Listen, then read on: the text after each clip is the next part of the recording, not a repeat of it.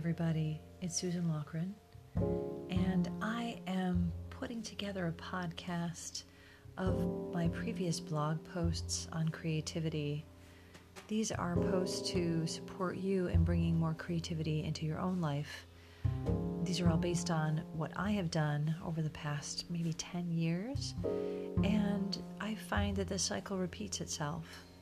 So hopefully you are interested in taking some time to listen and see what resonates with you as we continue our creative life through this cycle of each year.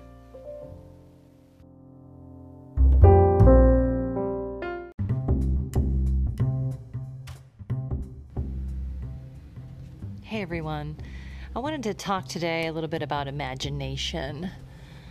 That idea of going within and looking at the imagery and connecting in with who I am, who we are, how we tell our stories, what images show up, what metaphors, what life learning happens when we allow ourselves to tap into our imagination.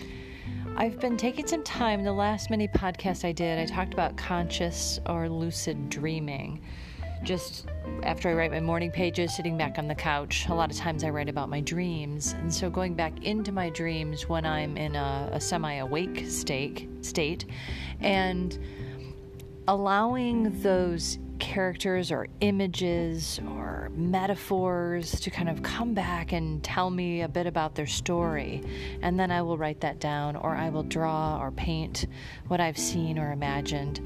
And this has become a very rich way for me to tap into my subconscious, my semi-awake state, and also to talk to my dreams a little bit to find out what they might be saying to me. The other thing I've been doing recently, which has been a lot of fun, is through, I believe it's Sylvia Browne's book, The Other Side and Back, taking some time to step back into past lives. Where have I been? Where has my spirit been? Where has my story been told before? Who have I connected with before? It's very similar to the conscious dreaming piece.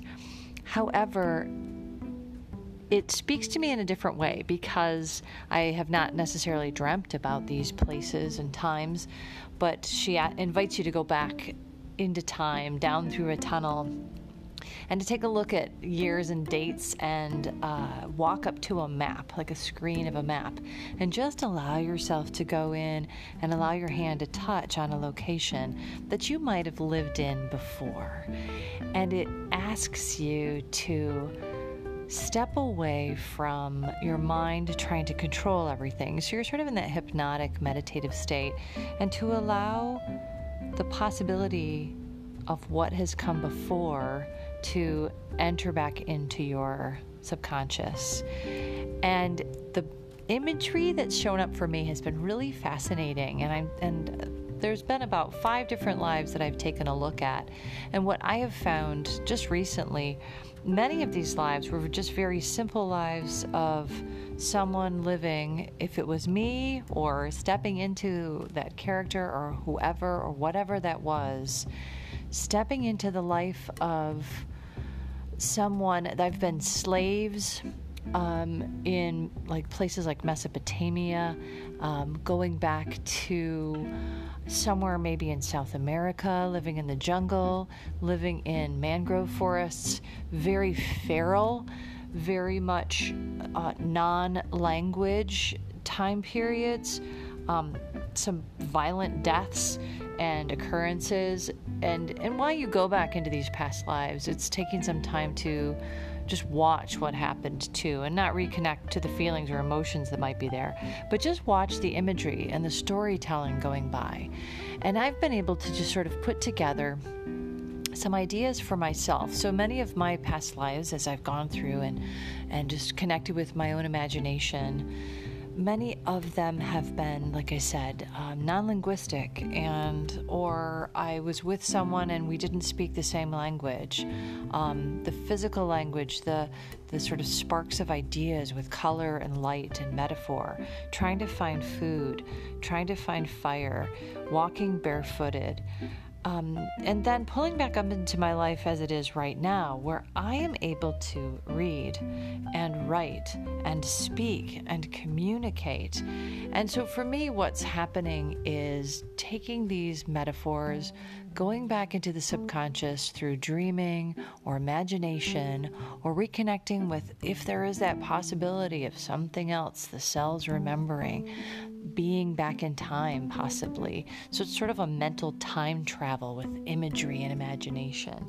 And it has just been delightful, especially right now when we're in a time, and I think we're always in this time, of feeling a little bit trapped and a little bit controlled with this pandemic that's going on.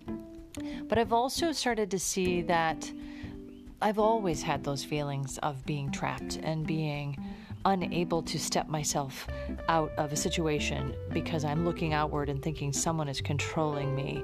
When in reality, I have my imagination and I have these moments to take a look at and to go back in and to center in. And yes, I have food and I have shelter and I am in a relatively safe environment in this time period in my life. And I know not everyone is. But I do think that we always have our imagination. Stories have been written about it.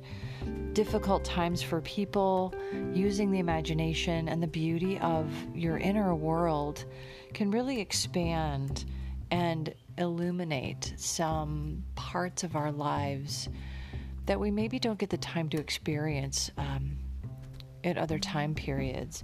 So I am taking advantage of that, and I am sitting down and enjoying tarot reading and painting and dance and delighting in the wonderful amazingness of my imagination, whether it's good, bad, happy, sad, ugly, gorgeous, violent, peaceful. It's all there, and I'm able to write it down and capture it some way or make a record of it. And that really is delightful. I'm able to step out of the feeling of maybe feeling like I'm trapped and stepping sort of a sideways step into, how can I make some shifts with this?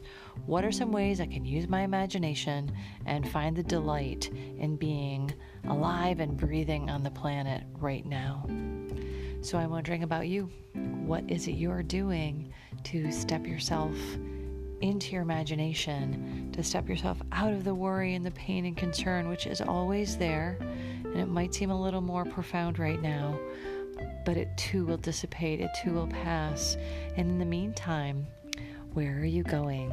Where can you delight in the subconscious, your dreaming, and your imagination? I'd love to hear from you.